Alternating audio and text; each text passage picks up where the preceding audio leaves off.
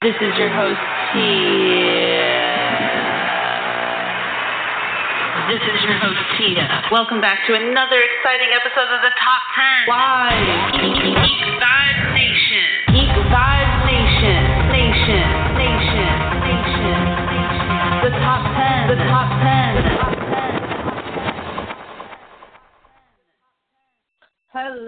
Hello, everyone, and welcome back to another amazing episode of the Top 10 by Geek Vibes Nation.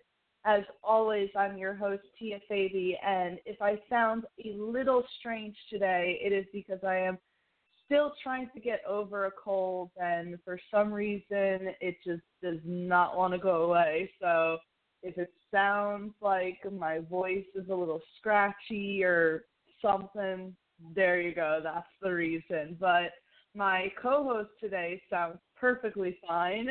Brittany, how are you? All I could think of when you said that was, if I sound a little strange, it's because I'm literally dying. I'm already dead. I am death now. It's all I could think about with you saying that. But I am doing great. I have the windows open to wake myself up. The cats are happy, and if the cats are happy, I'm happy, right? Exactly.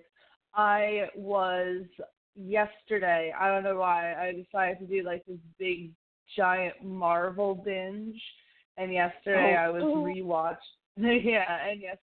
rewatching Infinity War, and that scene where Peter's meeting Doctor Strange for the first time, and so Peter's like, I'm Peter Parker, and Doctor Strange goes, I'm Doctor Strange, and Peter's like, oh, we're using our made-up names. Well, I'm Spider-Man. And for some reason, I don't know why, that just reminded me of this whole, it's because I'm dying. It's like Stephen Strange. I don't know. It made no sense whatsoever, but for some reason it popped up in my head. But, yeah, we are not talking about Marvel today.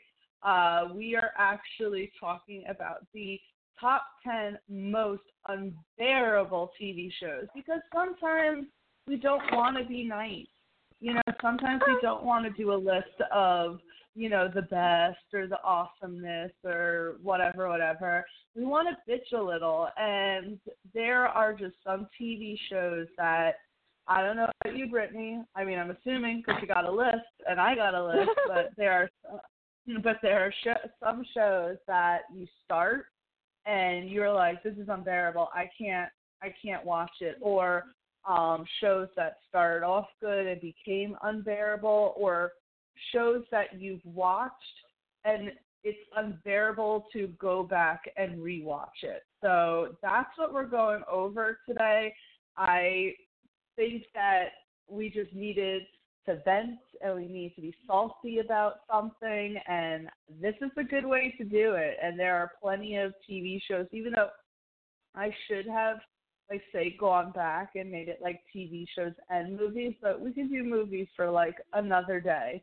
Let's do the TV shows. I think we should just jump right into it. Brittany, give us your number 10. My number 10, I was looking at it. I'm going to go with Pretty Little Liars, because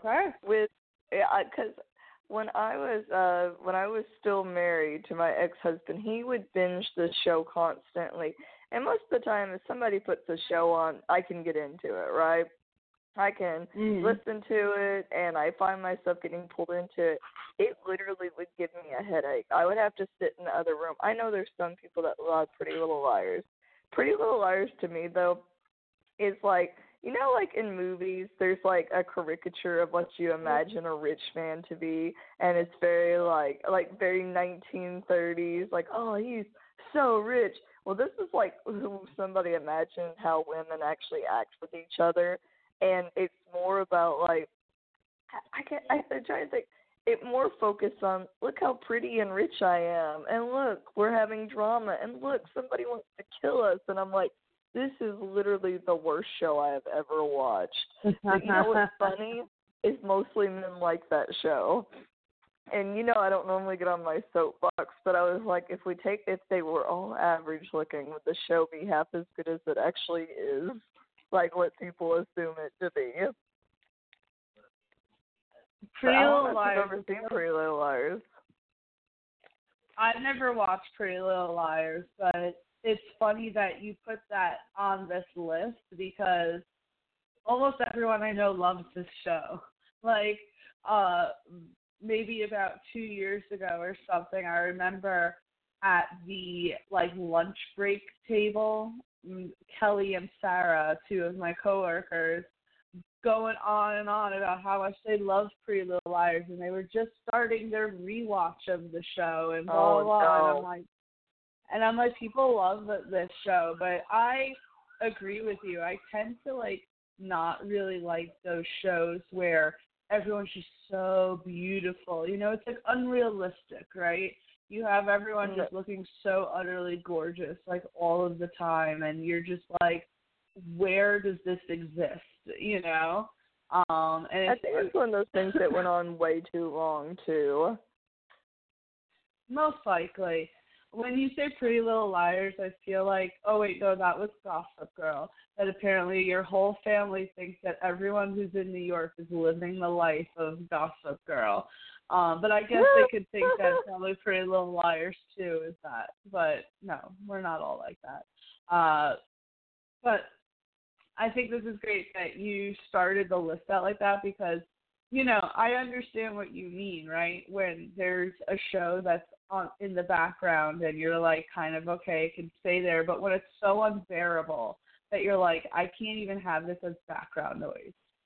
And it's like, I get why people like it, but I think what's unbearable to me is it's like, sometimes it's kind of like Mary Sue writing, too, for, the main characters. And, yeah, they've got this hidden, deep, dark secret, but it's more like, okay, it reminds me of, Korean pop bands, where people, all side with the one character, well, my character is this character, or I love them the most, you know, and you get, some crazy stands for them.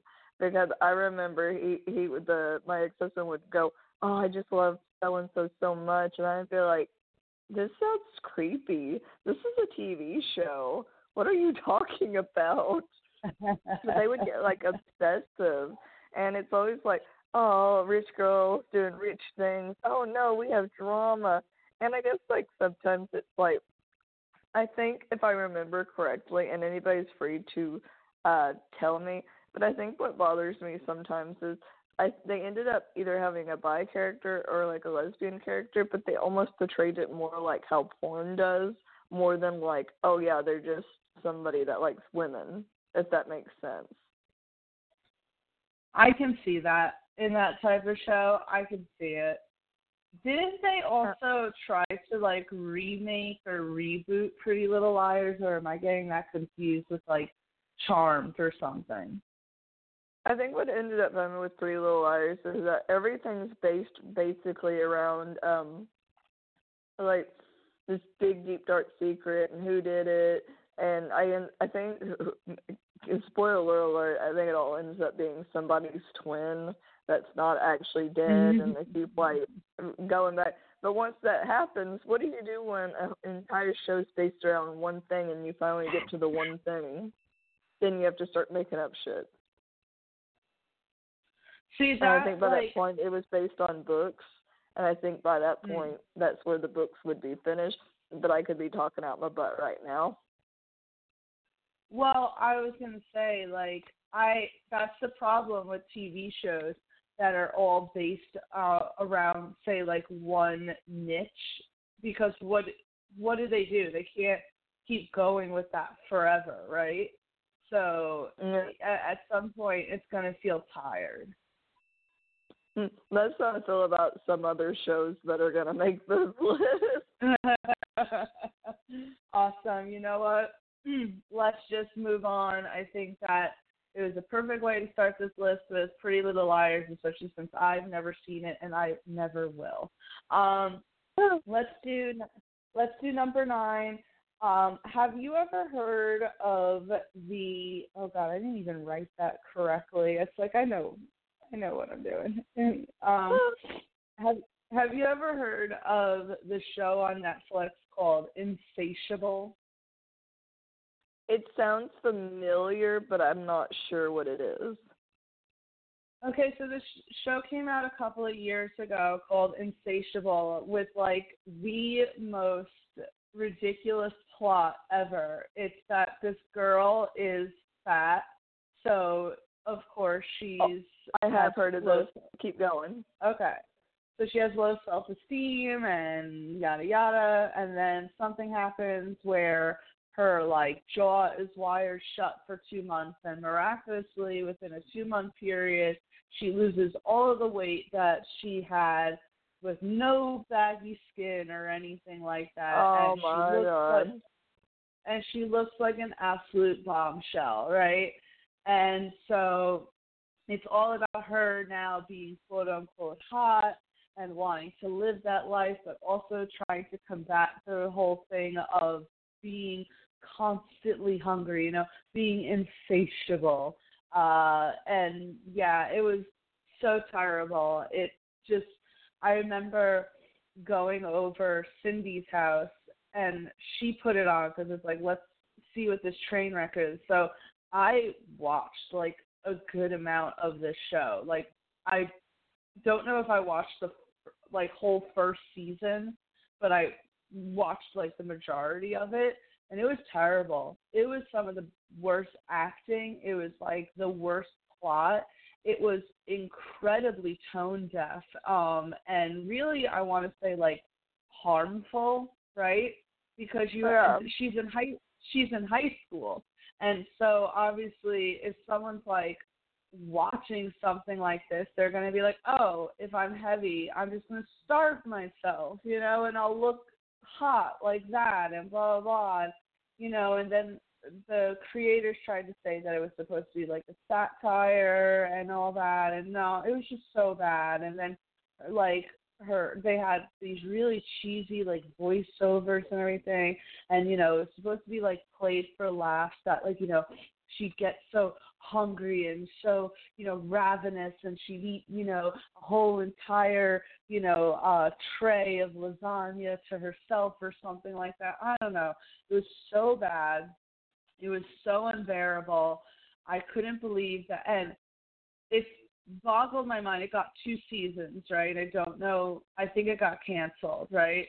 But it boggled my mind that like shows like this are even created and then renewed for a second season when my mother effing Marvel shows were canceled. And I'm like, I can't. And that my freaking show Mindhunter was put on indefinite hold, but crap like this seems to be like the norm for Netflix. So that's my number 9 is this show Insatiable. I know you said that you kind of heard of it, but what are your thoughts?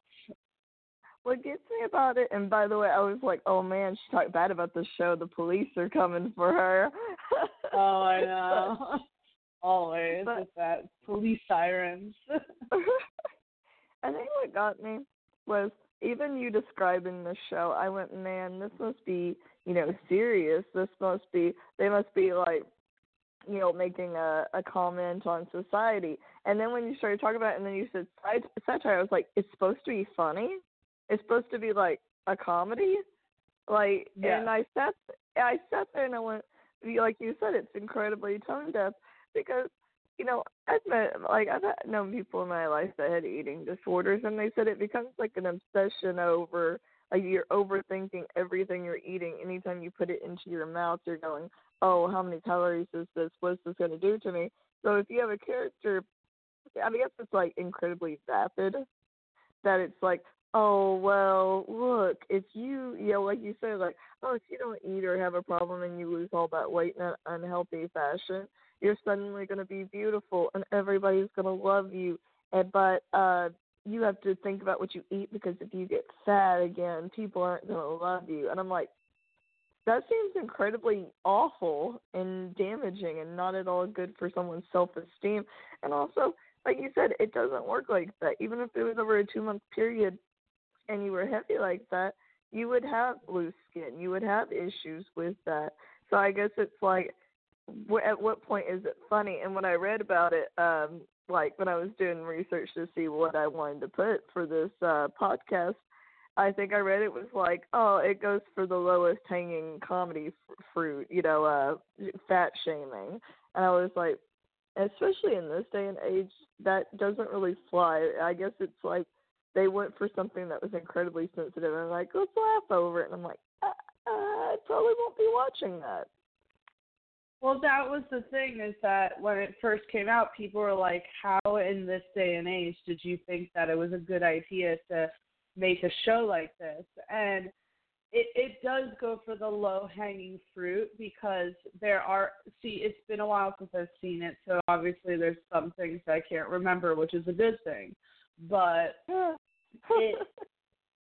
character also is incredibly unlikable, and then at certain points throughout the show becomes like violent in some retrospects, and it goes in that trope of like, oh, the heavy girl, is always angry and always wanting to hurt the pretty skinny girl, blah blah blah. Like it played on that, right? And it was all over the place too.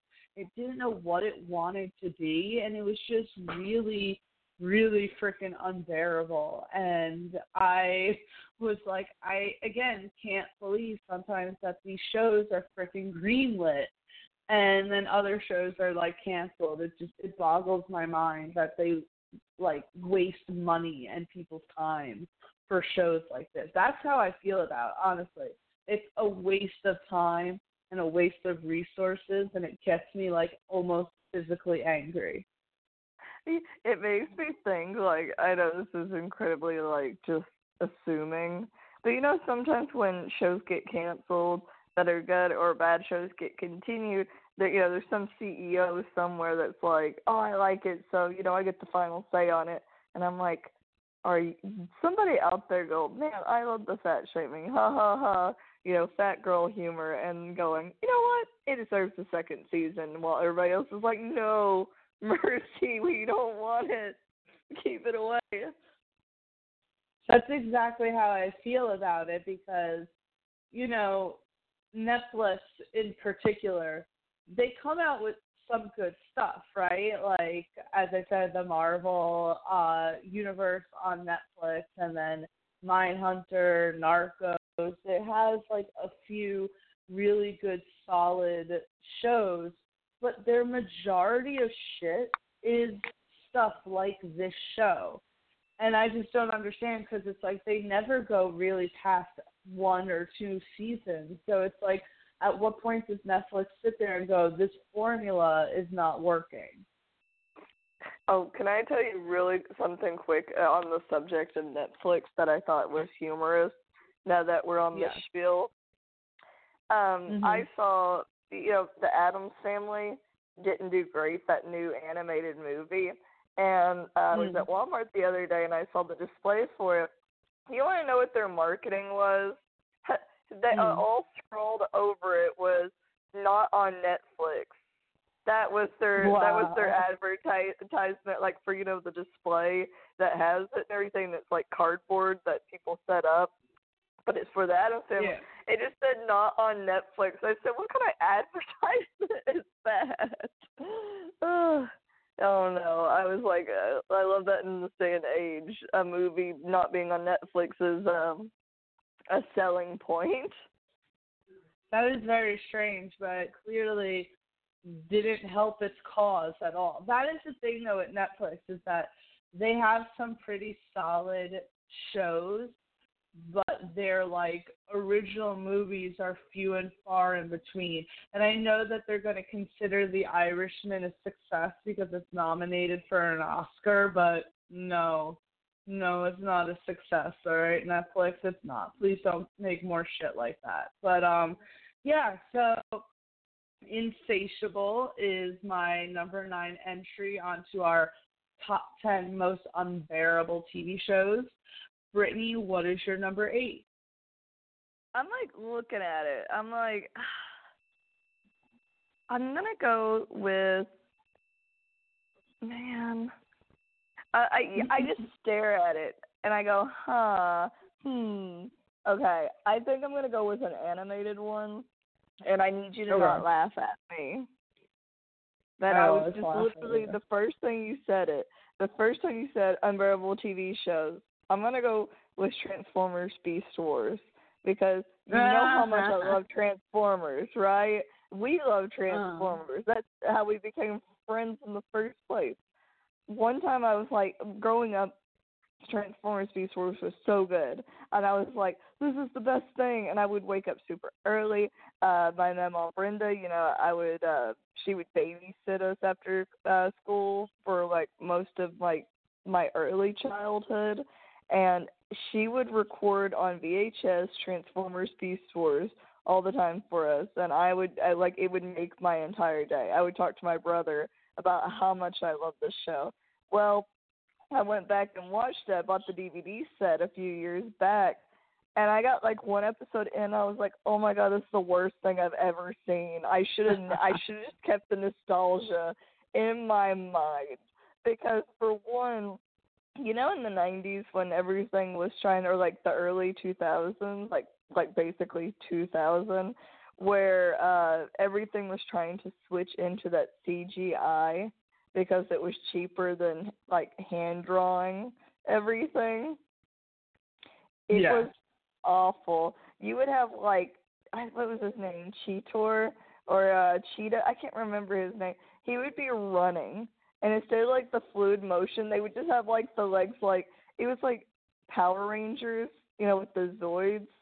And when they're running and their legs don't bend, they just kind of go up and down in the form of like them running.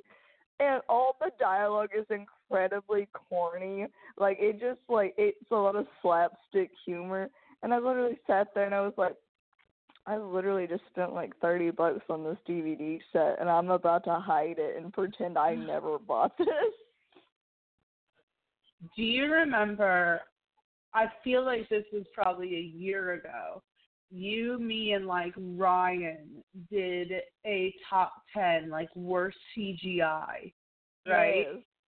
Yes. And he put on the list that Spawn movie, and that CGI in that Spawn movie reminds me of freaking the CGI in Beast Wars.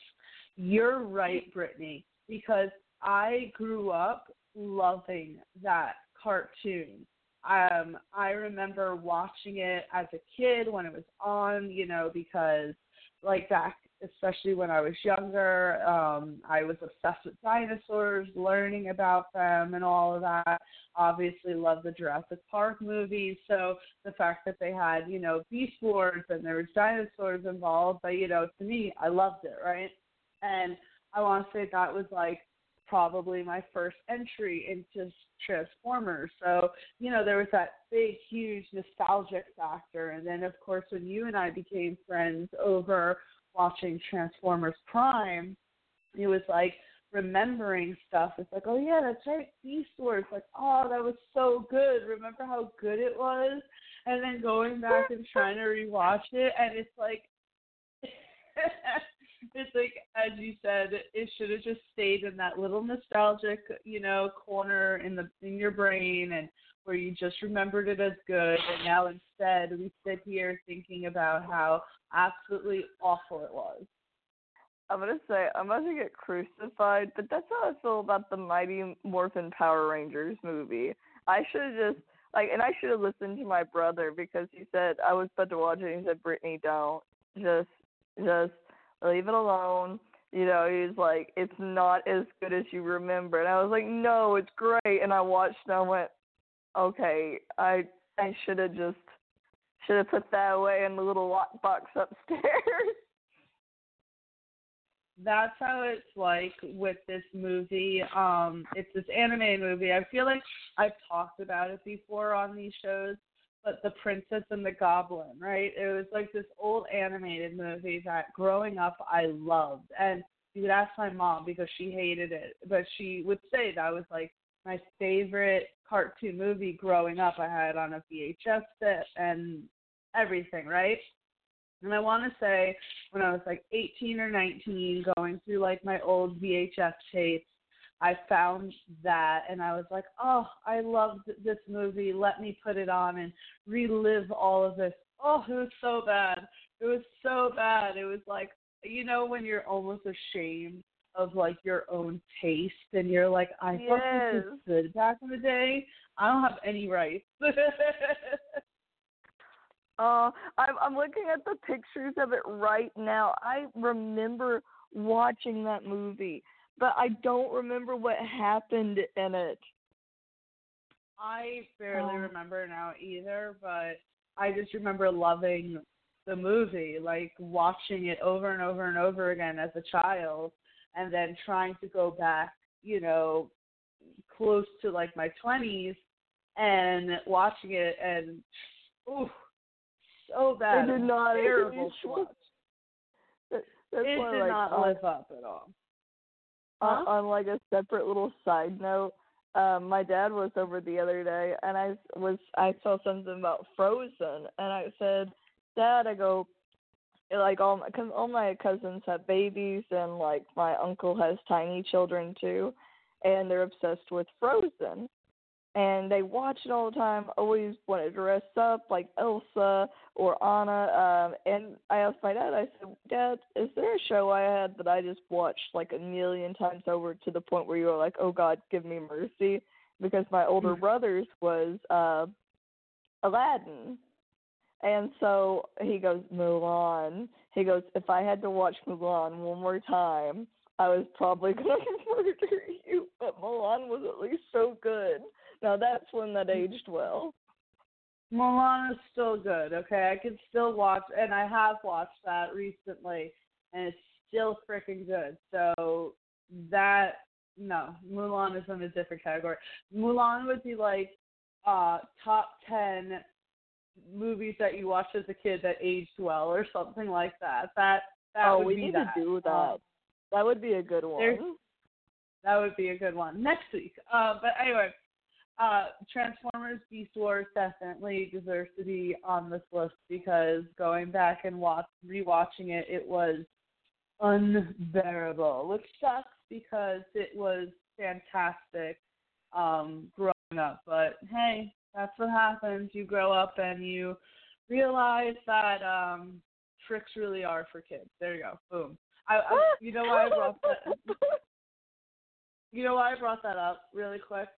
On my Facebook, you know how your Facebook like shows you old memories? I had posted this picture years ago that it was like, have you ever noticed that when you were a kid, Trix used to be like cereal used to be all these different shapes, and now they're just little colored balls? And then there was like a picture of like Keanu Reeves like, what if it's because Trix are just for kids? And it's like, oh my God, I didn't even put that together. They did used to be all different shapes, and now they are just little balls. Tia, you're ruining my life today. That's what I'm here for. But let's move on. Let's see. I am going to put something down on this list that is pretty unbearable to watch, even though I actually did watch all of it. And first of all, I'll ask, because I feel like I know the answer to this question, but I also don't know at the same time. So, were you a fan of The Office? Yes. Okay, this is not it. People are going to be like, oh, my God. It's like, no. The U.S. version of The Office, brilliant, top tier. But for those who don't know, is that is not an original concept. The U.S. version of The Office is the U.S. version. It originated as a show in the U.K., still called The Office, and it ran for 2 seasons, and it starred Ricky Gervais, which should tell you all that you need to know about that show. But yeah, no, I don't like him, so that's it. But yeah, so when I first became a fan of The Office, the U.S. version, I binged it and I wanted more, right? I was like, because at the time that I was watching it, like it hadn't ended, right? I think it was maybe like 7 or 6 seasons on Netflix. And I was like, oh, I need more of this. I need to like still enjoy like The Office, but watch new shit, right? So when I looked, I saw, oh, there's a UK version. Cool. Let me watch it. So different than what you're used to. First of all, Ricky Gervais plays essentially the same character that Steve Carell plays, Michael Scott, right? But the difference is he is so unlikable. You know how, like, in The Office, like, Michael Scott does really stupid shit, and it sometimes does end up, like, making people miserable, but he's not doing it facetiously. He's doing it because he's kind of stupid, right? Yeah. But in the UK version, Ricky Gervais's character is just really an asshole and is actually like a mean-spirited boss who legitimately does things. He's playing. Oh yeah, no. He's 100%. You know, it's like no one thinks that Ricky Gervais is funnier than Ricky Gervais does, and that's how he plays his character. Like, he thinks he's so hilarious, and it's like you're really not that hilarious at all. And so it's not enjoyable because he's so mean, right? And so you have him, and then you have Martin Freeman playing Tim, who is the UK's version of Jim. And so they have the whole, like, you know, Jim and Pam dynamic in the UK version, but it's not charming the way that, you know, John Krasinski and oh god, I don't know the actress's name who plays Pam, but you know, it's not cute like them, you know, it's awkward and just everything's awkward, right? No. The only thing that I would say is like a little bit funny is, so you know the guy in the Pirates of the Caribbean movies with the wooden eye? He plays the UK's version of Dwight. And he's pretty funny. Oh, no. He's pretty funny. He's like the only like funny thing about that show. But yeah, looking back on it, it got canceled after 2 seasons. And you could see why. Because nothing about it has the charm that the U.S. version has. And in fact, the best thing that the U.S. version did was stop trying to be a carbon copy of the UK version. Because I will tell you, Brittany, if you go back and watch the pilot episode, the first episode of the UK version, and watch the same episode of the US version, they're identical. So you could tell that the US version was trying to be like the UK version, but then like 1 or 2 episodes later, it drastically changed, and that was the best thing that they could have done, was not go on the same direction that the UK version did. So, yeah, that's my entry for number 7. What do you think, Brittany? What I was going to say is, like, and I understand, like, sometimes I've seen some UK shows that maybe I didn't find funny, but, you know, they do say in other countries the type of humor is different, right? And maybe it's just maybe something we don't get. It's more of a dry humor, and I understand that. But I think I have tried to watch the first episode of the UK version of The Office, and I hated it. I was like, this is really boring. Because there's something charming about The Office that it doesn't really take itself too serious, where you can watch it, and ultimately if something bad happens, you know it's going to be resolved by the end of the episode. Nothing really lasts long. But when you feel like something's almost just uncomfortable, I guess I'm one of those people that if I see something cringy happening, I have to look away, or I have to like stop watching it or pause it. So sometimes I felt that way about that, where maybe if it takes things too far, or like you said, where Ricky Gervais's character becomes more mean-spirited than anything. Because at least like with Steve Carell's character, it was like I'm trying to think of the word for it. It's more harmless. But when you have somebody going out of their way to be really mean-spirited, it takes the joy out of it, because you go, man, I'm trying to, like, joke over fake life, not real life, with, like, some awful mean boss that tries to make your life a living hell. so I think this definitely belongs on here. But it reminds me. I know this is gonna come up later probably, and I'm not trying to spoil that, but it does open up that I was thinking the other day how I wish there was shows that had like a different spin in different countries. And I always thought it'd be nice if The Walking Dead would like do something in another country like the UK or like countries, but to show what was happening in the rest of the world. But then you saying about The Office, about the UK version, I went, maybe not. Maybe let's just close that chapter of that book. Well, and that's the thing, though. Like, I get it that the British do have a very dry humor, right? But yeah. I'll give you a few examples. Fleabag is clearly a, say, BBC show, and it's hilarious. I love Fleabag. Oh, yeah. And clearly the rest of the world does too, because it literally has swept every single award.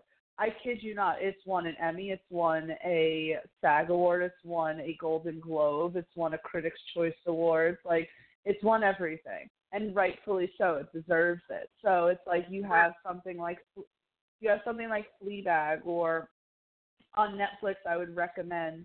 There's this show called Dairy Girls, which is an Irish program, but really good. It's cute. It's like charming, So. You can have, say, that dry UK British humor and still have it be good. But to me, I didn't feel that way. I really don't like Ricky Gervais. And as you said, there's a certain charm to The Office. So when you're watching the U.S. version and you enjoy it so much because of that charm, to go to the UK version and find that there's none of that charm, you really are just like, well, what's the point of this, I don't know. I disliked it a lot. I found it unbearable to watch, even though I watched the entire thing. And I even watched... Well, because, at the time I was, like, temping, and I... was doing like meaningless data entry, and we were allowed to like watch things. So I just had it on, and I just didn't enjoy it like at all. I think that it was a bad show, and thank God it only lasted 2 seasons. But yeah, The Office, the UK version, not the US version, is definitely on my list, and I will shoot over to you, Brittany, for the number 6. Oh, no. But you know what? Since I already brought it up, I'm bringing up The Walking Dead. Oh, shit. Yeah, I love The Walking Dead. I was obsessed with it. Right now, like on Twitch, I've been playing the Telltale games, which is basically taking a different spin. Like, it's the same story. Like, you run into Herschel, right? You run into Glenn. You're having run. It's like from the beginning of the apocalypse, right? You're going through the first few months of it, and just seeing it from a different perspective. Because you run into people along the way, and I was like, man, this reminds me of why I love The Walking Dead so much. But this is one of those shows that I think it's gone on for too long. It's gone on for way too long, because we get through the first couple of seasons. I love the setup of the dynamic of, you had Shane, right? You had Rick, you had Carl, you had Lori, you had like Glenn, everybody's still alive and somewhat happy. And I get that a lot of things went through the comics, but now it's hitting a point where they've killed off everyone that meant anything. Like, they got rid of Shane, they got rid of Lori, they got rid of Carl, which Carl was never supposed to die. It was in the comics, he was supposed to basically take over Rick's spot, and now Rick is like dead or gone. I'm not even sure. Yes, I love Negan. Negan's my favorite character. You know this, but they've gone on too far with his bit, and now we're focusing on Judith so much. Judith. Gosh, I forgot her name for a second. I called her Judith. But they've gone on too far with that storyline, and now Michonne's leaving. It's just one of those shows that it needs to end now, because it went from being the best show, like, people like, Aaron's sister-in-law, like, does like the Walking Dead biggest fan thing every year, and she always ends up in the finals for like the Talking Dead, which is that show that comes on afterwards. She always ends up in the finals, the fan videos, and it has such a huge following, but it's just hit the point where it's just kind of like, I haven't watched the new, like, I don't think I've watched the last 2 seasons. And, before when Negan popped up, I was watching every episode. Like, as soon as Netflix had the season up, I would binge it. I was like, this is so good. I love it. And now I'm just like, I have no interest. It was too much. The best thing they've done in a while was Rick having flashbacks to Shane. But I know you probably feel the same about it because you love The Walking Dead too. I think you're the reason I got into The Walking Dead was because you love Jon Bernthal so much and you started watching for him in the first 2 seasons. The Walking Dead is one of those shows, and I was talking about this on a recent podcast, but it was one of those shows that transcended, I feel like, I'm going to say class, but I don't feel like that's the right word here. It's like there are certain shows that you expect only people who are, say, nerdy to watch, right? Like the Marvel shows and all that, or, even the CW shows. But shows like Game of Thrones and The Walking Dead, it didn't matter, like, who you were, right? Man, women, whatever race, whatever sexual orientation, whatever, like if you were only into sports or you were into nerdy shit or you were, a casual viewer, you liked that. It was like the shows that everyone enjoyed. And even to the point that there's this restaurant in Westchester County called The Bayou, and it used to have like, Walking Dead viewing, like whatever, if it was Sunday or something that The Walking Dead came on, right? You could go to The Bayou and they would have it playing live, and they would have a Walking Dead themed menu, right? And that was the same thing with the Game of Thrones, and that was the same thing also with True Blood. So it was one of those shows that like transcended, like everyone liked it. It didn't matter. It wasn't one of those shows that you only knew about because you were on the spectrum of liking nerdy shit, So it is really sad to see a show that was so strong and had so many fans, and, it just keeps declining. Every time I see a report, or we even do a report, it's Game of Thrones premiered with the lowest viewer rating that it ever has, and that just keeps, like, happening. And it's not enjoyable anymore. It is unbearable to watch at this point because, as you said, they've gotten rid of everyone and people that they didn't even need to get rid of, right? There's no reason to get rid of Carl. And you just lost your 2, like, main characters, essentially, by losing Andrew Lincoln, right, as Rick, and then Danai Gurira as Michonne. I mean, who else is on? Like, I'm sorry, is freaking Daryl enough of a pull to continue for people to keep watching? Sorry, really quick, if you heard a crazy noise, my cat has learned how to open cabinets and likes to slam them super, super loud. So I'm sorry if you heard that. Yes, we did. So he is a little beast. We have learned this, but I'm sorry. Please continue what you were saying. No, actually, I was opening the floor up to you. I was trying to remember. I got so distracted by him doing that, and I was so worried. Just repeat the last thing you said. I was saying that is Daryl enough of a pull to continue for people to continue watching? No, because it's like, I know people love Daryl. I don't care about Daryl, and that's probably going to get me like so much hate, but I don't care about him. he's great, but he can't carry that entire show by himself. It's like The Walking Dead was so great, not because of just one character, but like how they all interacted with one another. And now that you have so many of those people that grew together, all the new relationships that people form are going to feel so vapid compared to, say, what they've built up over these seasons of like Rick and him. You know what I mean? It's kind of like Carol, which I think Carol's still around, but it's kind of like all those things that they built seasons and seasons around, which I get. It's Walking Dead. People die. That's the whole point of the show. It's like Game of Thrones, but I guess there's just hits a point where it's like another show on this list. It's lasting longer than maybe it should have, but since it's such a cash cow, they're never gonna. Well, they're eventually gonna have to, but it's kind of like,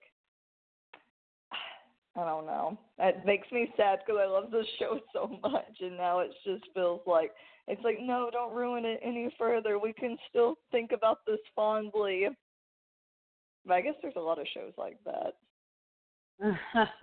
There certainly is. No, I agree. I agree 100% with all of this, that it just has lost its stride, and that's unfortunate because it was a great show. For me, I feel like I really started losing interest after they completely, like, just messed up the whole, the cannibals.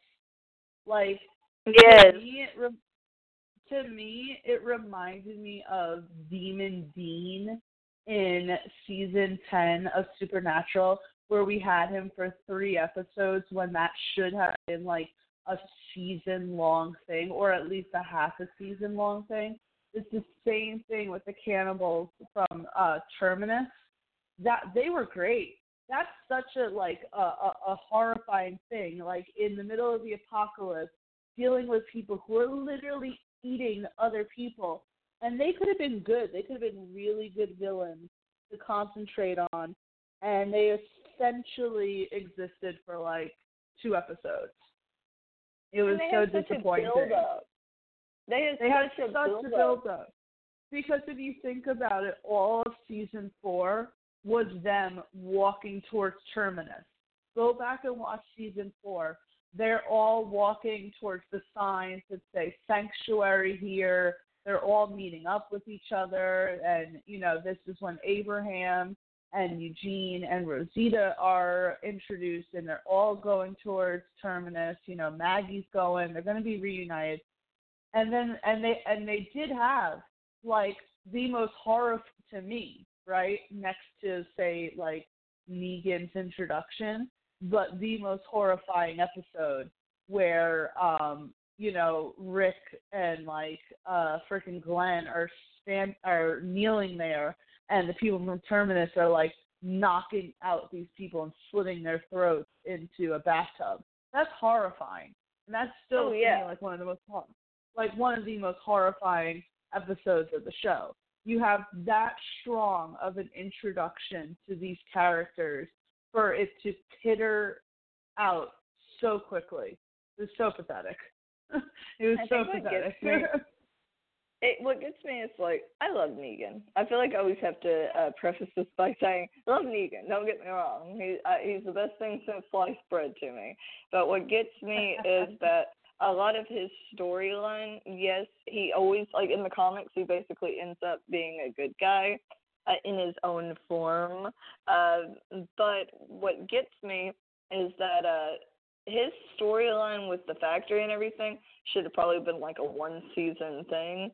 But you could have done the Terminus stuff for nearly a season. So you get like nearly 3 seasons of Negan being a dick almost, and then you get only like 1 episode of Terminus, like 2 episodes maybe of actually being there, and you go, maybe we could have elongated some of the more material you had and maybe not stretched them, because it's like they hit the cash cow in Negan and went, maybe let's just keep riding this train until it crashes, and you're like, nope, stop it.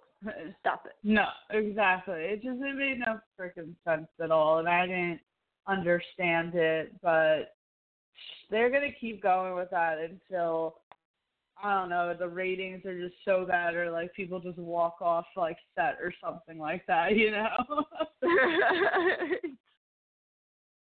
It's just so bad. But yeah, Brittany, I think definitely this deserves to be on the list because it has gotten unbearable to watch, which is unfortunate because it was a great frickin' show. So I don't know. Let's see how they end it. They'll, like, to me, really quick, this sounds like really like far-fetched, but I don't know how they ended it in the comic book, but we already have seen that they've gone so far off of the comic book.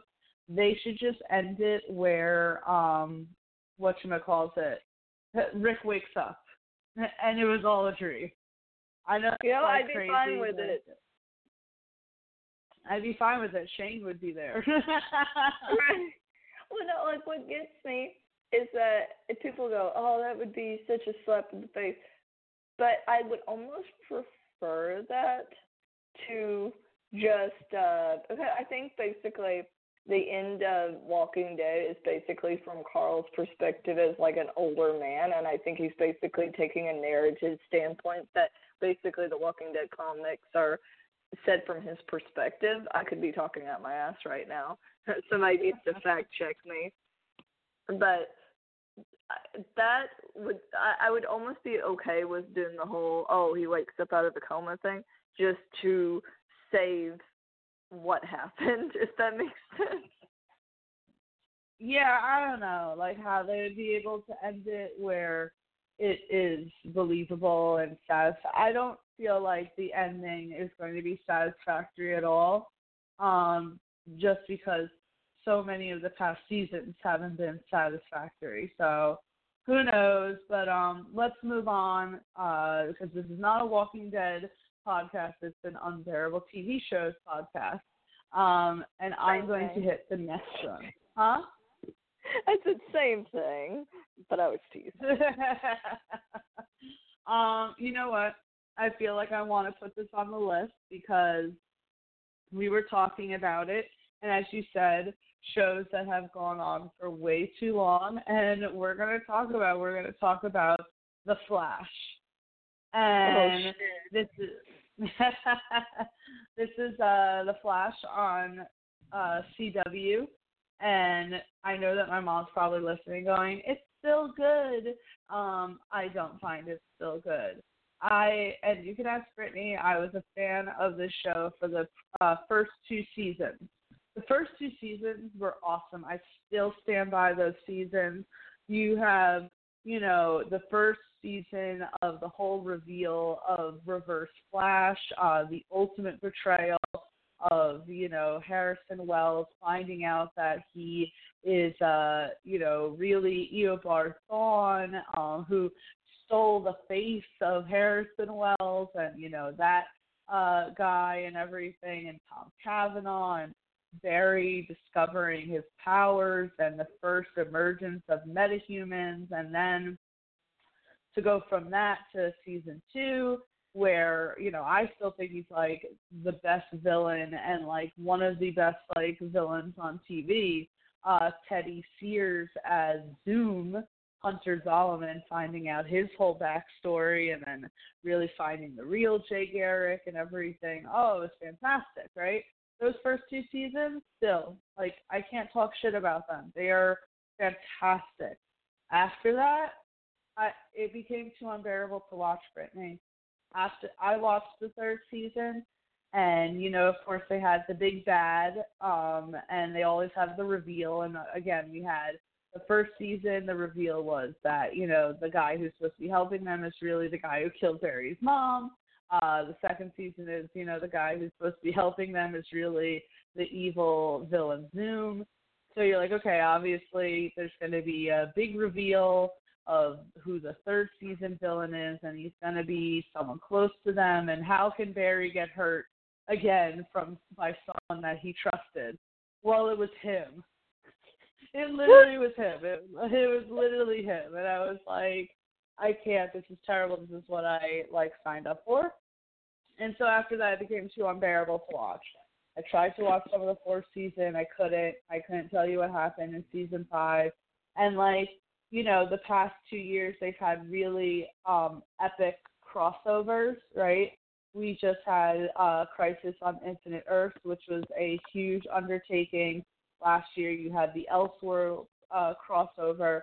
And these are huge crossovers. And my mom has tried to get me to watch, like, the Elseworlds crossover. And it's like, Ma, if you're listening, these shows are too unbearable to watch. I cannot, because the acting isn't that great anymore. The costumes are not that great anymore. The acting is cheesy. The plot lines are cheesy. There's just so much. The fact that we've had now 1,000,001 different Harrison Wells. I mean, God bless Tom Cavanaugh. He's a fantastic actor. And I love the characters that he played in the first 2 seasons, right? You know, he played evil Harrison Wells in season 1. He played dickhead Harrison Wells in season 2. And then after that, they just, like, it became a shtick, you know?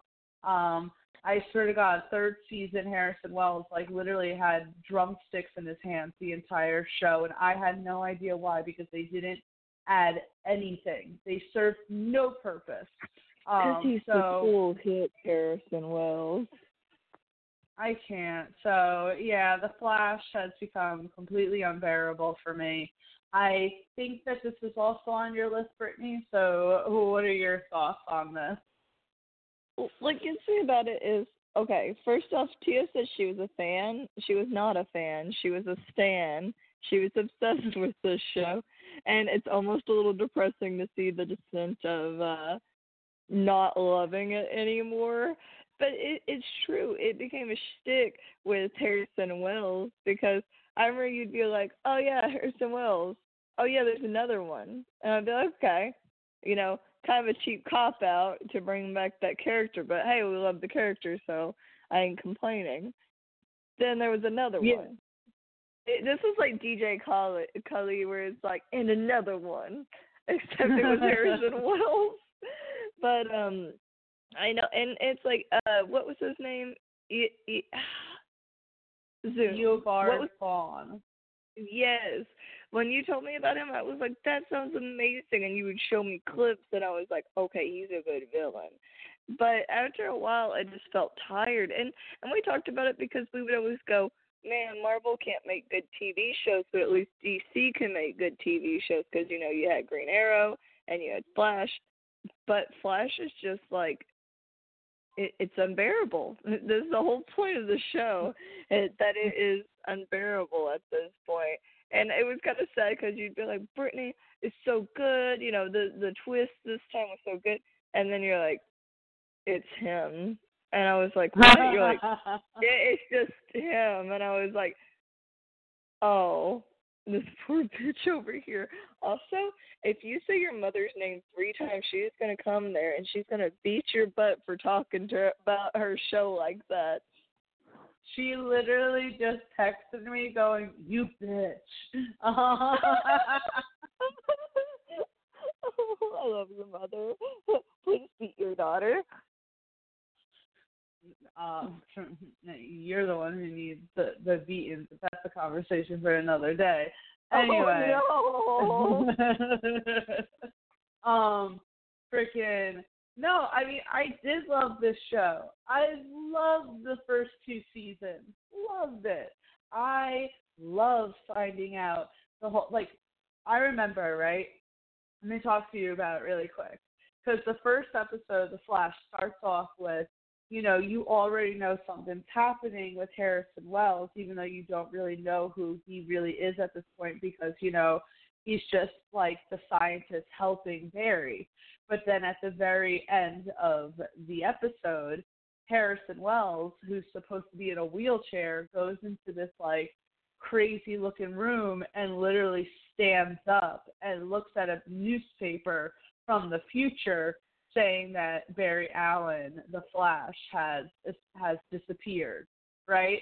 So you, like, from day one know that something's happening. You just don't know what's going on. And for the reveal to be what it was, oh, so good. And And then in season 2, you're like, they can't do it again. It's like, no, they did. They fucked us over again. And I loved it because I remember, like, when Teddy Sears first came in and we thought he was Jay Garrick, and you're like, oh, this guy's kind of boring, right? He's a little too good, a little too goody two-shoes, right?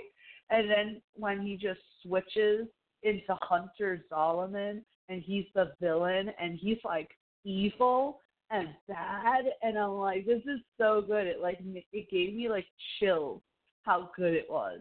And to go from that to, like, what it's like now with the terrible CGI, I look at clips now and I'm like, this is laughable. To what they've done with, like, Caitlyn and everything, it's unbearable. I can't watch it. I tried to watch Crisis on Infinite Earths, and there were some good moments, but in general, I feel that these CW shows are trying to take on more than they can chew.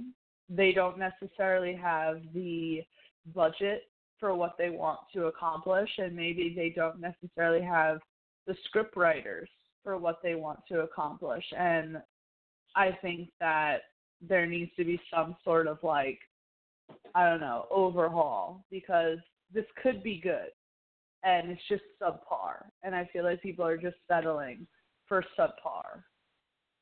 I think what gets me about it so much is that, what's the word for it? Oh, it's kind of like when I was younger and I loved writing. Somebody, which I still love writing if I can just get the brain power to do it. But what got me is I remember one big piece of advice I got from someone is that I always loved ending every chapter as the cats are being wild again, as a cliffhanger, because I thought it was such good writing and people were going to love it and people were going to be surprised. And somebody said, if you leave it a cliffhanger every single time, people are going to get bored of it and be like, oh, it's the same thing over and over again. And that's kind of how I feel with Flash. And every time there's like, oh, here's a twist. And you're like, thanks? I mean, we've done this a million times, but thanks, I think. It's like, okay, I guess. Let's do this again. So maybe that's what it was, is that the first 2 seasons were just so fresh. And so to go from like that to, they're just doing the same thing that they've always done, but that's the point. You're doing the same thing that you always do.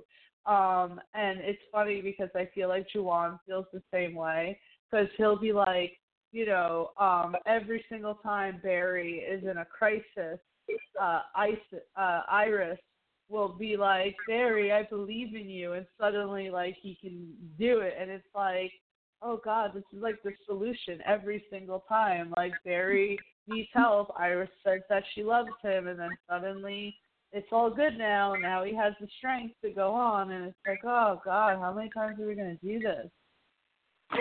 You're like, I get it. You want to bring your stepsister. Oh, they're married now. They're married now in the show. They got together. They've been together. Man, I missed a lot. You missed a lot. Even I know that.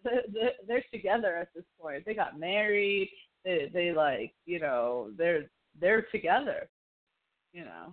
I mean, oh wow. I guess it's a little strange when you think about it, because they do now both technically have the same dad. Like, whoa. Whoa. You know what I'm saying. But let's move on there.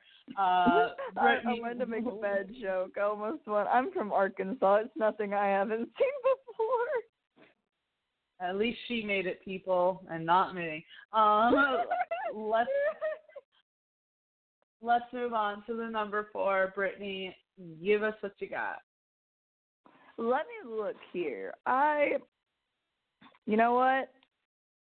I'm going for, I think this is one we can bitch about a little bit, and I will start by saying I have not watched it, and it's because how badly I don't want to watch it is why it's on its list. It's so unbearable. It's so unbearable. I don't want to watch it.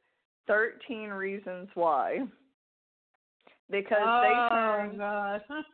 Yes, because they turned a singular. I can't remember if it's one book or what into like seasons of like.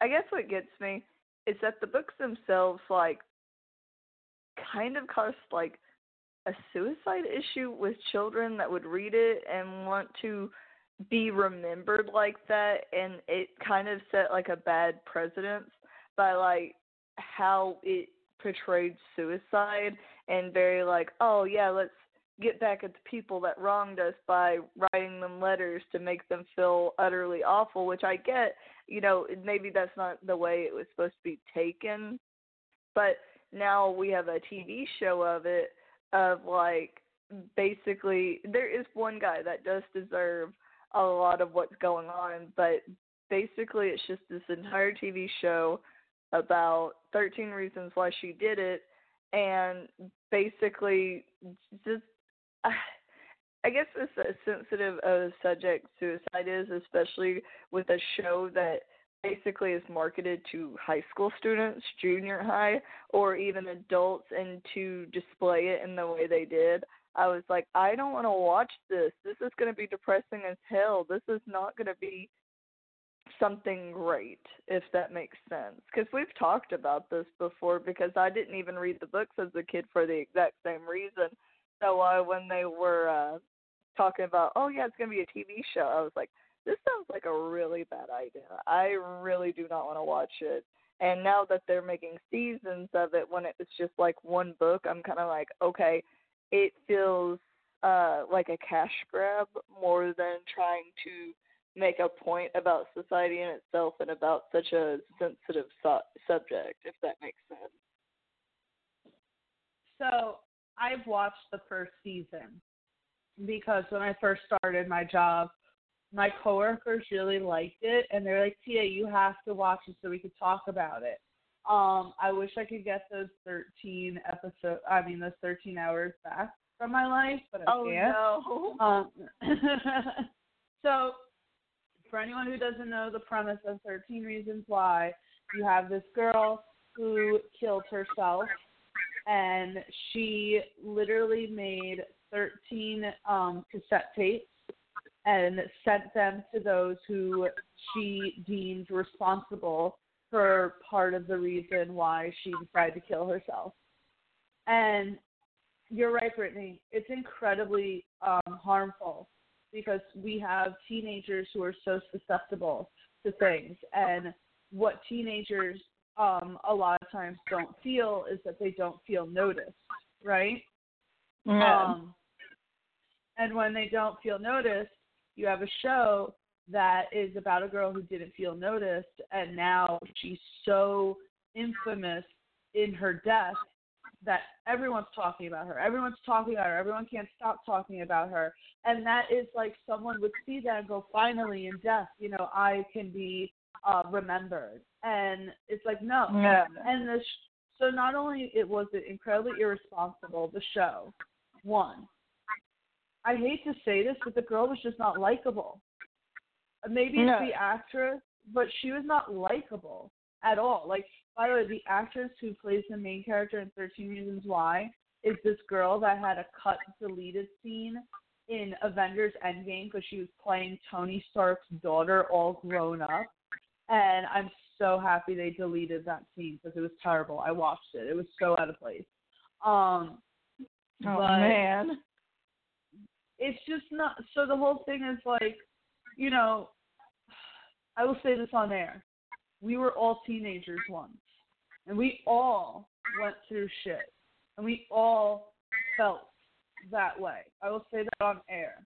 Like, we all felt that way. But many of us don't act upon it. And I'm not saying this to be insensitive because I understand high school is hard. High school is so hard. And when you're a high school student and people say to you it gets better, you don't want to hear that, right? And so that was a huge thing, like that she was going through. So, my problem was sitting back there and as an adult, right, someone who did get past it and looking at it and going, this girl killed herself for high school bullshit that does it matter 6 months after you graduate? But then you have to sit back and you think, high school was its own little world, where it only felt like that was the only thing that was relevant and the only thing that was ever going to matter. So you try to, like, when you're watching it, like, look at it as an adult, but then also look at it as a teenager, right? And the thing, and I know I'm going on about this, but this show really, like, to me, was poorly done because she herself was so tone deaf, right? She blames her parents. Her parents were not bad people. They had a failing business that they were so, concerned with, because if they didn't make sure that that business was succeeding, they literally wouldn't have a roof over their head, And so she was complaining that her parents didn't pay enough attention to her. Then you have her blaming her school counselor not paying enough attention when, he was paying attention. He just had all these other students who were on his plate, and it's like all this shit, or she get her ass smacked. And, that sucks and that's demeaning. But she sent a tape to that guy as to one of the reasons why she killed herself, and it's just, there were so many invalid reasons that it made it hard. But as you did say, then there was one legitimate, like, not that I think that it was a legitimate reason for her, because there's, I don't think, ever a legitimate reason. But obviously everyone, looks at, you got to be very sensitive about this topic, obviously. But, I mean, there was a douchebag in the show, which, though, I apparently heard that he's dead. So that's great, like, that's good. I'm happy about that. But I understand what you mean, Brittany. This show is unbearable. Oh, one last thing before I get off on my soapbox. No, you're good. This is what bothered me about 13 Reasons Why 2, is, so when Stranger Things Season 3 came out, there was this huge riot of how much smoking there was in the show, right? They made the biggest deal. All these parents, right? All these stay-at-home housewives. Yes, I'm calling you guys out, but all of these, like, stay-at-home housewives complaining, oh, Jim Hopper smokes too much, Winona Ryder's character smokes too much, oh, it's ruining, it was blah, the blah. 80s. 13 Reasons Why had the most graphic suicide scene I have ever watched. They showed the main character taking a razor to her wrist the right way and sitting there and dying in a bathtub. And you're telling me that was okay to watch, but the smoking was bad? And then after that, they were like, oh, we're going to take the scene out of 13 Reasons Why. It's like 3 years after the show came out. Too little, too late. We've all seen it. You just gave kids.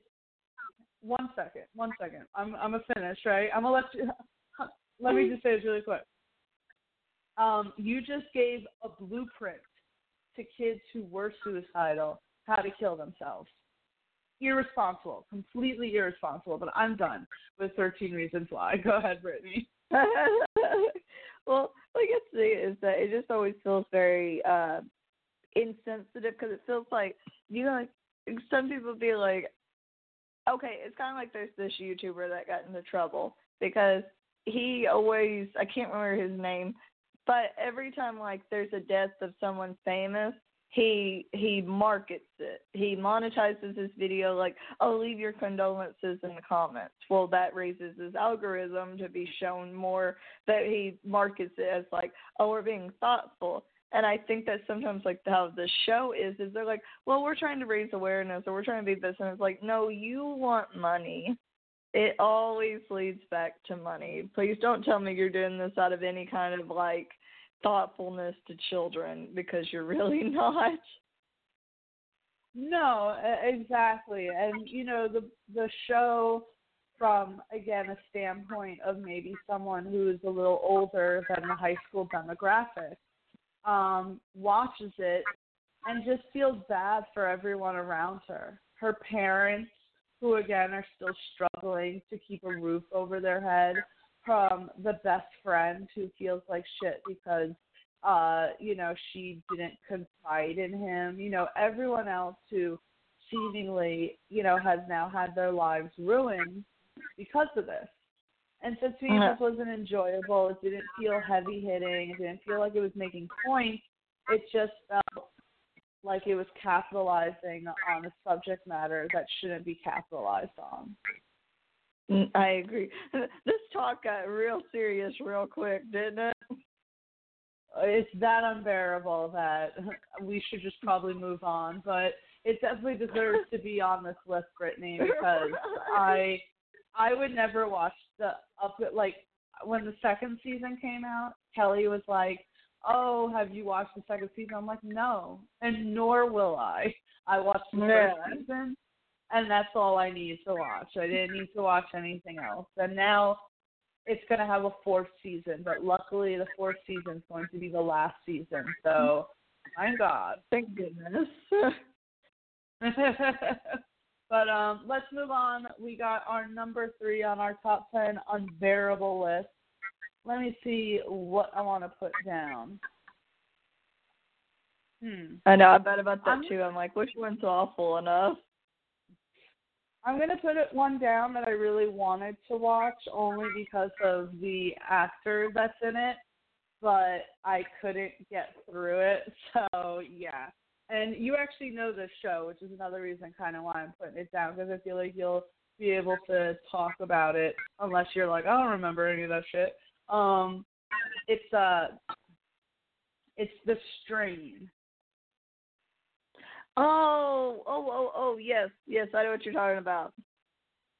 Yeah, so I wanted to watch this because Corey Stoll is the main character of The Strain, and this is especially when I was going through my Corey Stoll kick, and I wanted to watch this show, and I was like, oh, there's 3 seasons of a show that I can binge, and it's about vampires, but I couldn't get through it, Brittany.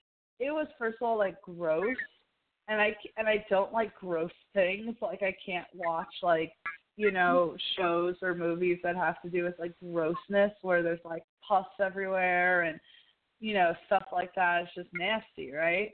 So I couldn't get through it that way. It just wasn't something that I could do, and it was, disappointing because I really wanted to.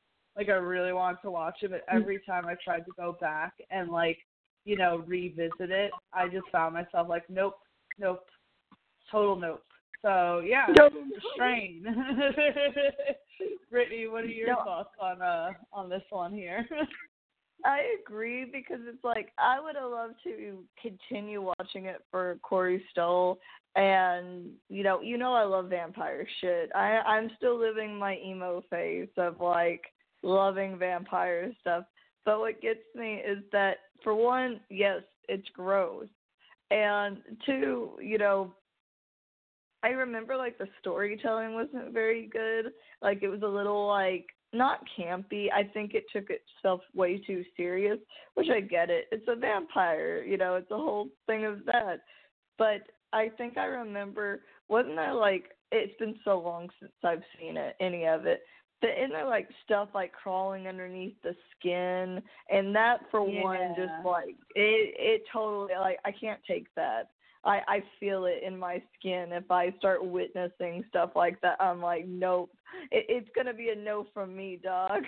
But which gets me, because it's we love Corey Stoll, and it's that was another one of my ex-husband being obsessed with a show that he would put on, and I was like, I don't care about this show. I'm going to go sit in another room, because I really don't want to watch people just I guess it's one, I get that vampires and other media can sometimes be really grotesque. I get it. They're not always pretty, but when they make them basically zombified, nasty looking, I'm like, okay.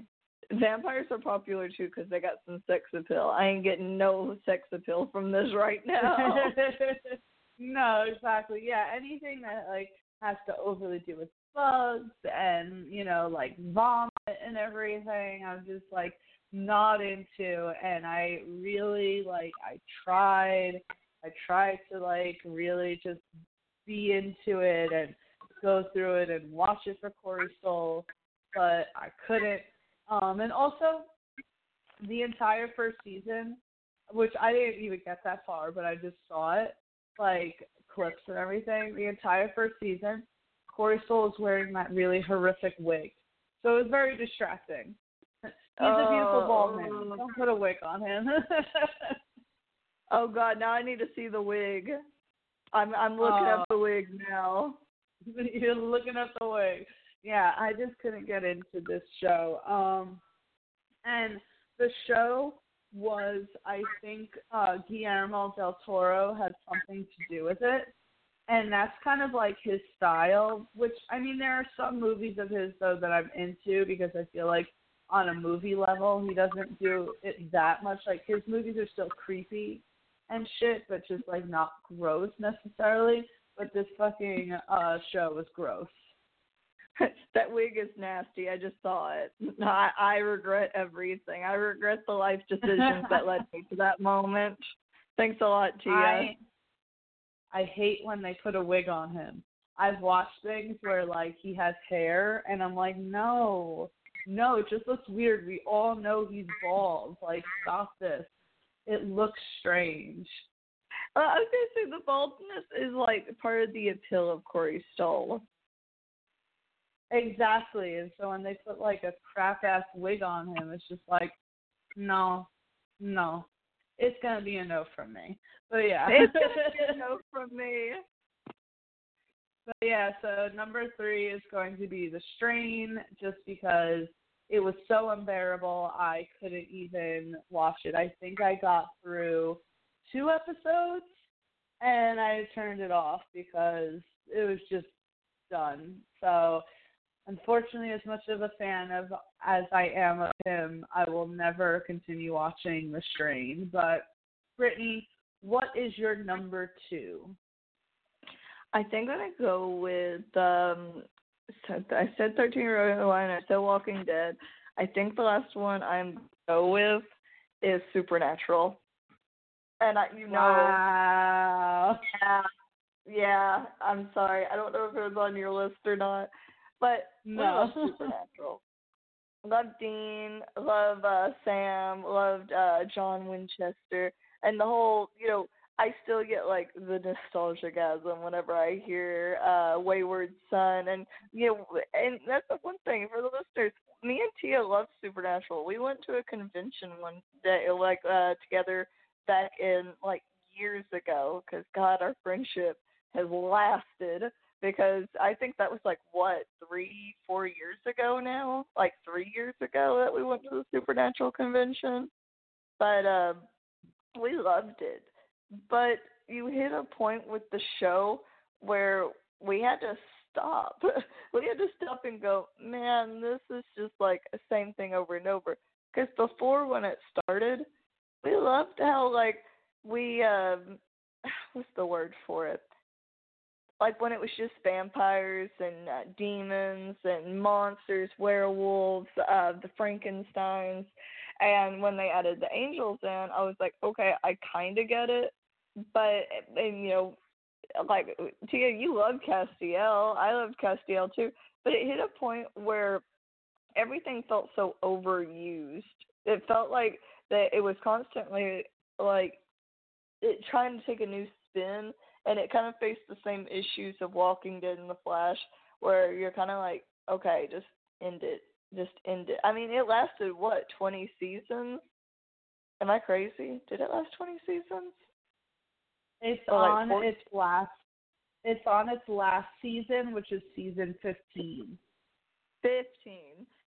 You know what? You told me it was season 25, and I would have believed you. But it's like, I loved Crowley, even though, he came in the later seasons, and we loved Gadriel. We met Tomo Pennicott, and we met the guy that plays Gabriel, which I can't think of his name now, and the guy that played Chuck, which you find out to be God. It was such a good time, but it hits the point where you're like, okay, this is kind of convoluted now. it's the same thing over and over and over again. And really, its downfall started to come with when they put the angels in, which sounds as bad as it is because we love Castiel, but it's just it wasn't the same. And can we talk about how they kill off every female character ever? No one. It's almost like with like K-pop groups, they always have to stay open and available, and having a love interest just makes it seem bad because, oh, you won't like them as much because they're the male character and they can't have any sort of relationship. But and I was really sad when they killed off Jim Beaver's character. So I guess at that point, when you lose everybody except for the two main characters, it becomes the point where you're like, okay, just kill it. Just kill the show. Let's just be done with it. I'm done. Well, I mean, they killed that character off, Charlie, in a horrific manner for no reason. There was absolutely, like, no explanation as to why they had to kill her off, like, so horrifically. But I loved Supernatural. Like, not being into Supernatural anymore feels like almost like a death, because yes. there were so many great characters, there were so many great seasons and things to, like, you know, to look back on and enjoy. I will say personally, I like the introduction of the angels, because if you're going to have demons, you need to have angels as well. But it suffered from going on too long. And I try and sit there and think, like, what would have been a good place to, like, end it, and I feel like season 10. Because a lot of people say, like, you know, oh, it was supposed to end in season 5, which is why season 5 has the ending that it does. If you go back and watch it, the finale for season 5 feels very final. And that's because they weren't sure if they were going to get picked up again. So they pretty much ended it, even though then they ended up continuing. But there are certain things I like from the seasons after that. Like, I saw someone talk about, like, bad, like, supernatural villains, and they were talking about the Leviathans. I loved the Leviathans in season 7. I love the Leviathans, too. They were great. And then, of course, you had Benny in season 8 and Gadrill in season 9. And then season 10 came in again, Demon Dean. It pissed me off to nobody's end that they completely, like, screwed over what could have been such a great storyline. You had Soulless Sam, remember, in season 6. No, yeah, it was great. For pretty much the whole season, right? So you gave Soulless Sam, like, pretty much a whole season, but Demon Dean got 3 episodes? Jensen Ackles is great as that, you know? And so to me, that, like, went nowhere. It felt like the, oh God, what was the character's name in season 10? The female character who was badass, and she was, like, you know, trying to take the throne from Crowley. She was a redhead. Yes, I can't remember her name. I feel like I know who you're talking about. Right, I feel like they did her a complete disservice because she could have been even more badass. And then I feel like I did watch season 11, and season 11 really was, I think, the deciding factor for me to not return to the show, because it felt lazy. There felt like a lot, like, okay, remember in season 11, they teased the darkness, right? Yes. And that was the season that they revealed that Chuck was God, and, you know, we were contending with the end of the world, which the world is always ending, and that season ended with nothing happening, right? Because you had a character like the Darkness who was too powerful. The boys could never really defeat her. So instead, it ended up being like one of those things where they talked her off the ledge, and then she just kind of, like, left. And after that, I was like, I'm done. It's tired. it's clear that you guys don't even know what you're doing anymore. And honestly, I don't even know what they've done for the past, like, 3 or 4 seasons since I stopped watching. I know that it's ending. I know that God is back and trying to kill the world again, which I'm completely confused because Chuck was not what? trying to do that. Yeah. Chuck is now the enemy, like the bad enemy. But they had the whole fighting thing with him. Yeah. No, it completely makes no fucking sense. There's a God. Oh God. What were they called? Oh, the half angel, half human. Nephilim? Help me out here. Yeah. There's a Nephilim. But then there wasn't. Oh wait, no, that was enough. I don't know. I don't even know what's going on. But it, as you said, it has gone on too long, and it's become unbearable to watch, and it's kind of ruined a lot of memories because I would love to go back and rewatch and kind of relive those memories and talk about some of the characters, but I don't want to. And I will tell you this, Brittany, really quick, you know who really kind of killed Supernatural, though, for me?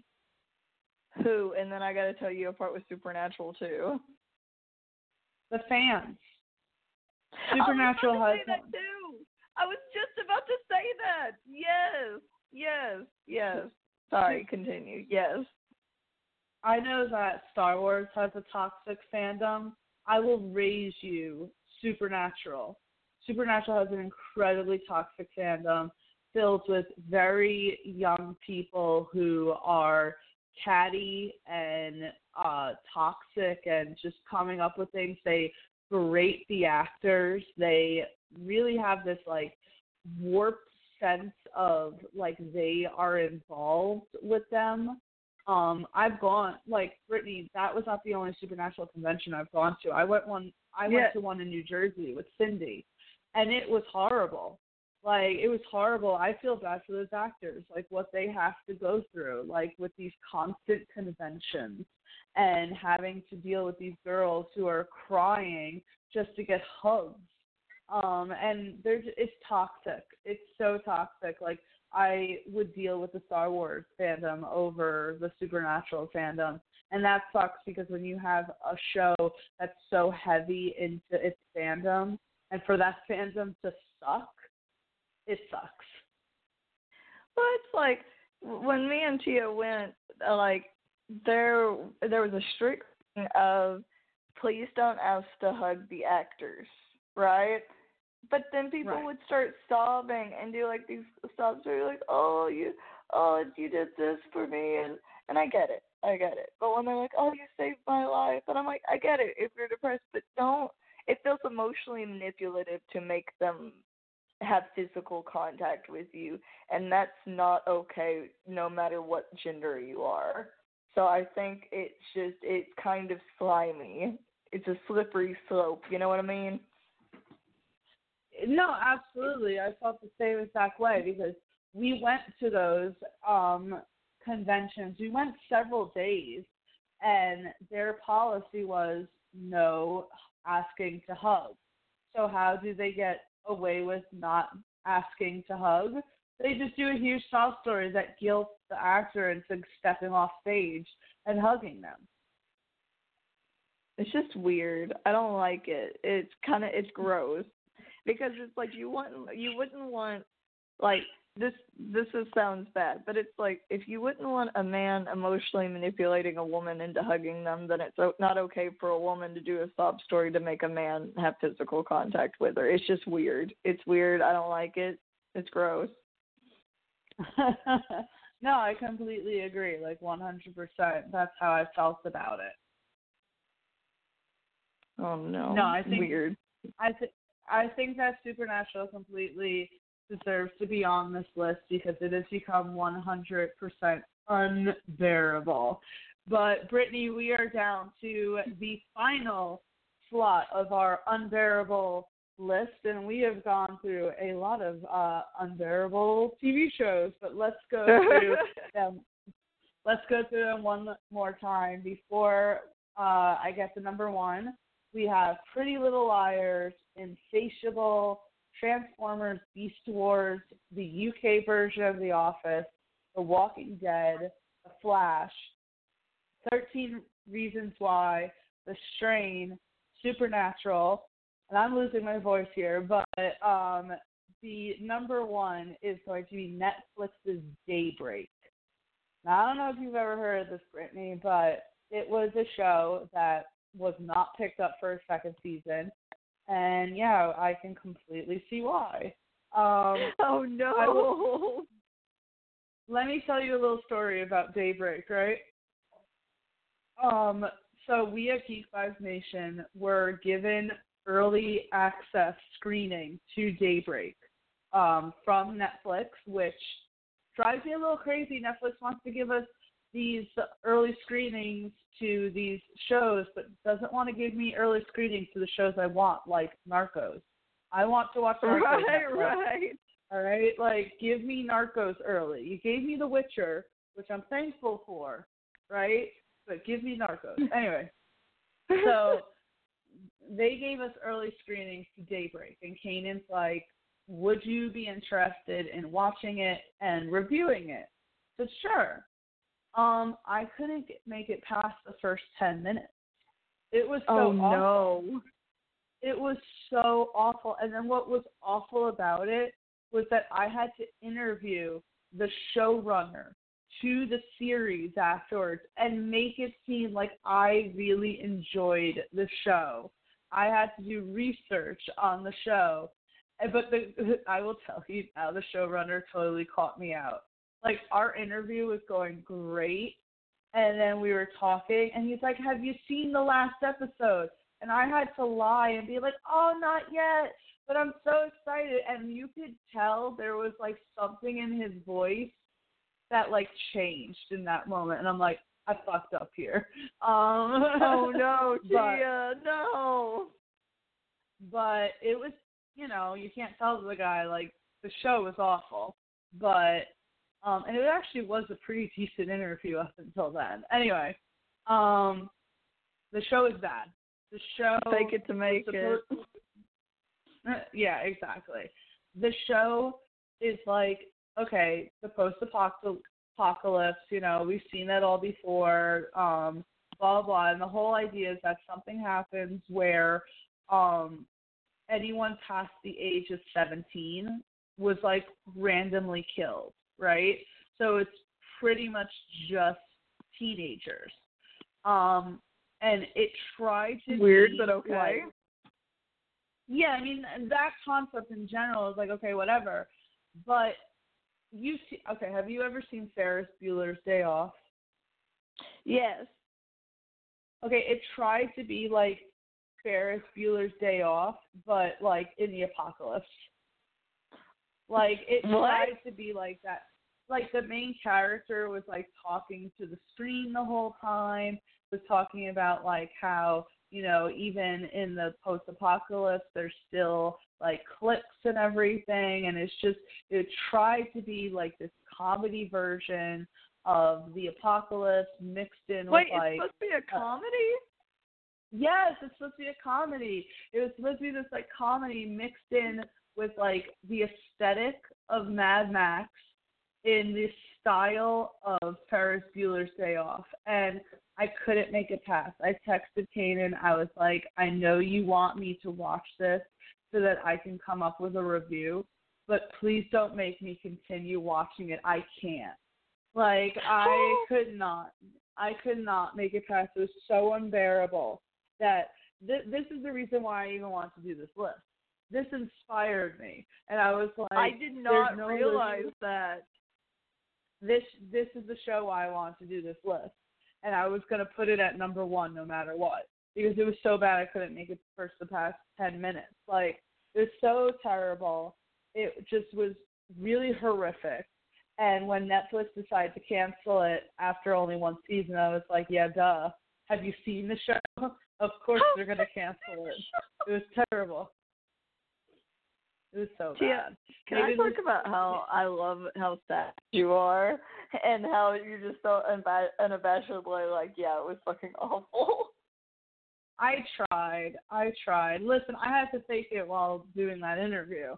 And then Kanan tried to get me to do like 3 more interviews with some of the actors. And I was like, stop trying to make me freaking interview these people from Daybreak. I don't like this show.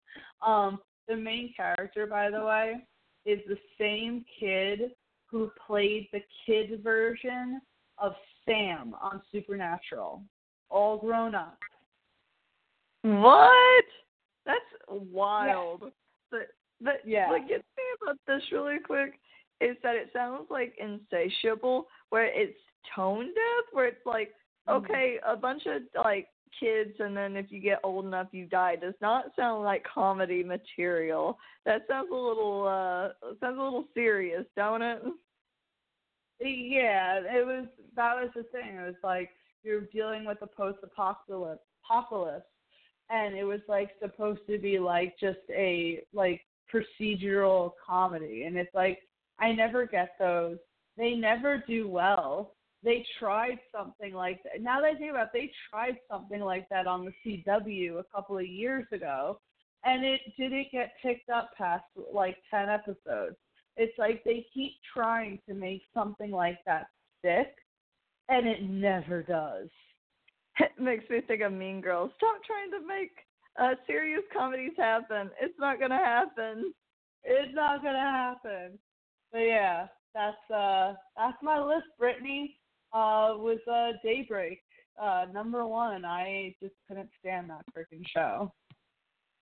Man, I feel like what's nice is sometimes, like, I know it takes me so long to watch stuff, and then you're, like, the watches everything. It keeps me from being heavily disappointed with my life. So thank you for being, like, thank you for, it would say, like, Narcos was, what was it, Kiki, where he's like, he died for our sins. That's like you, but with me and television. I watch terrible television, so you don't have to. You're a true hero, a true pal to you. Thank you. Yeah, Netflix, if you're listening to this, we still have time before February 13th. I want to watch Narcos Mexico Season 2. Give me early access. But, Brittany, do you have any honorable mentions that you wish to throw out there? I have one, but it's not the show really itself. It's its final season. It's almost made the rest unbearable because it could have been something so much better, and that's like the last season of Game of Thrones. Oh, yeah. I mean, I will still love the first 7 seasons undyingly, so I can't necessarily say that it made the show unbearable, but yeah, that last season was pretty fucking unbearable. It was bad. I have just a couple. I'll throw them out really quickly. Veronica Mars, I found pretty unbearable. I only wanted to watch it for Jason Dohring because I loved him in iZombie, as you know. Chase Graves. Yes. Still did nothing wrong. I'm going to put down also Shameless, just because I hate the concept behind it, and I know it's a very popular show, but I found it unbearable. Dracula, that just came out on Netflix, same thing, kind of gross. Can't do that. And this is like a light unbearable, just because I never want to go back and rewatch it. But The Defenders, as much as I love like the Defenders universe on Netflix, you know, Daredevil, The Punisher, Jessica Jones, Luke Cage, even Iron Fist. Like, I can watch the first season of Iron Fist, which is arguably the worst season out of all of the seasons of all the shows. I can go back and rewatch Iron Fist season 1, mostly because, you know, of Ward. But I have no desire to go back and rewatch The Defenders. I just found it so boring. And it's such a letdown to what was supposed to be the epic crossover between everything. So in that retrospect, I found it unbearable, but I didn't want to put it on the list because it's not like I didn't love all of the characters, you know? You want to know why you didn't put it on there? Why? Because it's bad luck to speak ill of the dead. And that and it's all dead now. Oh, no. I'm sorry, Tia. You know what I was just thinking about the other day, speaking about the Avengers. I mean the other day, I mean yesterday, because I was rewatching Avengers Endgame, and I was thinking about how much of a missed opportunity it was that when all those circles were going, that you didn't have the defenders stepping through one of those circles. Oh my God! Right. Oh, to see the Punisher walking through would have been the best day of my life. I mean, him and Bucky could have been the OGs with the guns. Like, there they go. Like, you got all these people with powers, and there they are with their AK-47. I got the best weapon of all, made in America. Made in America. Oh my gosh. Speaking of which, living where I live, I see so many Punisher shirts, and I'll go, oh, did you watch the show? And they're like, no, I just like the Punisher skull. And I'm like, this is the equivalent of like someone wearing like a Thrasher t-shirt or like wearing like a band t-shirt, and then they don't like skate or they don't never listen to that actual band. I'm like, you're not a real fan.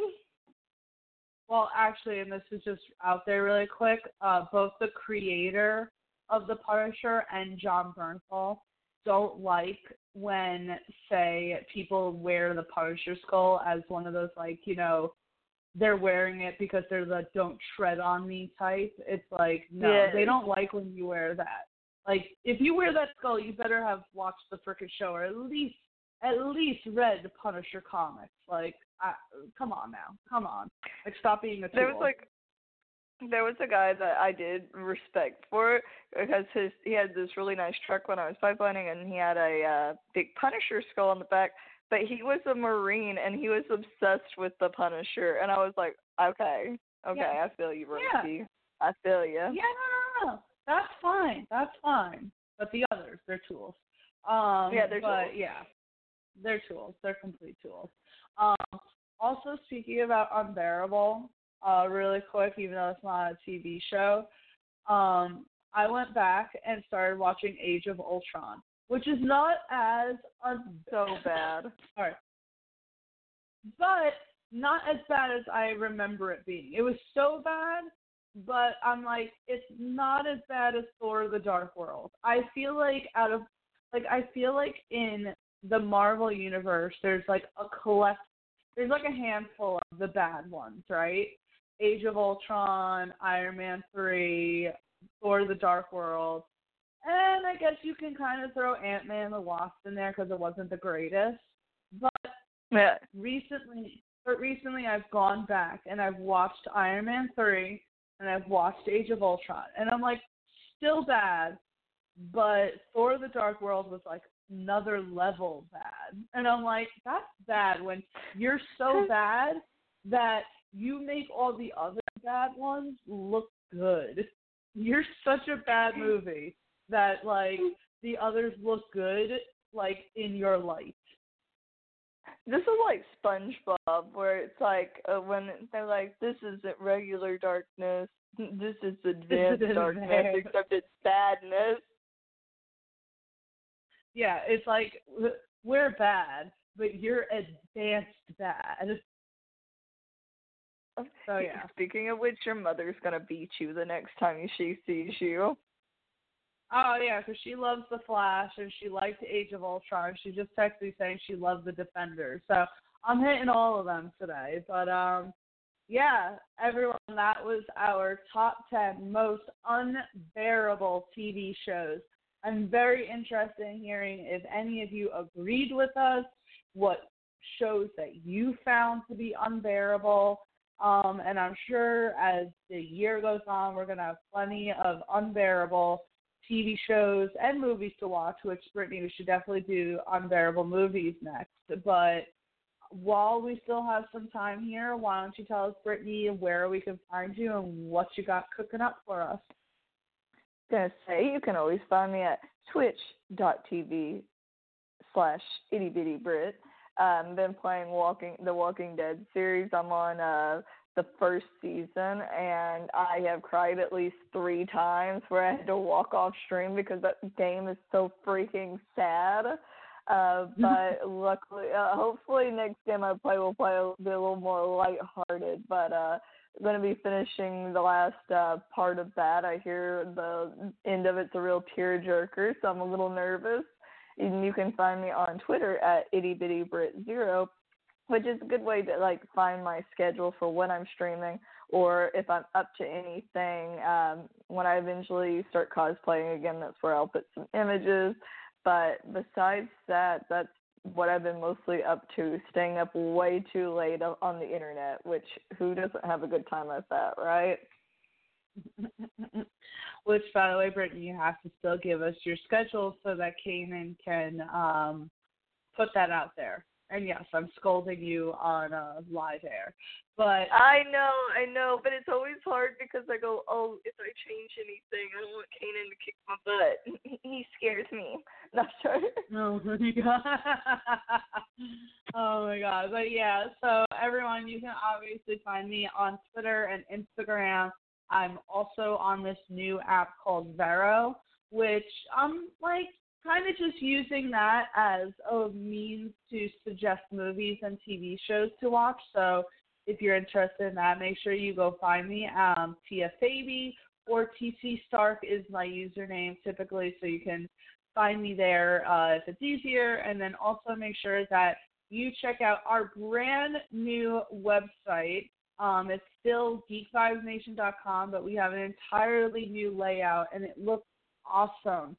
So please make sure you go and check that out.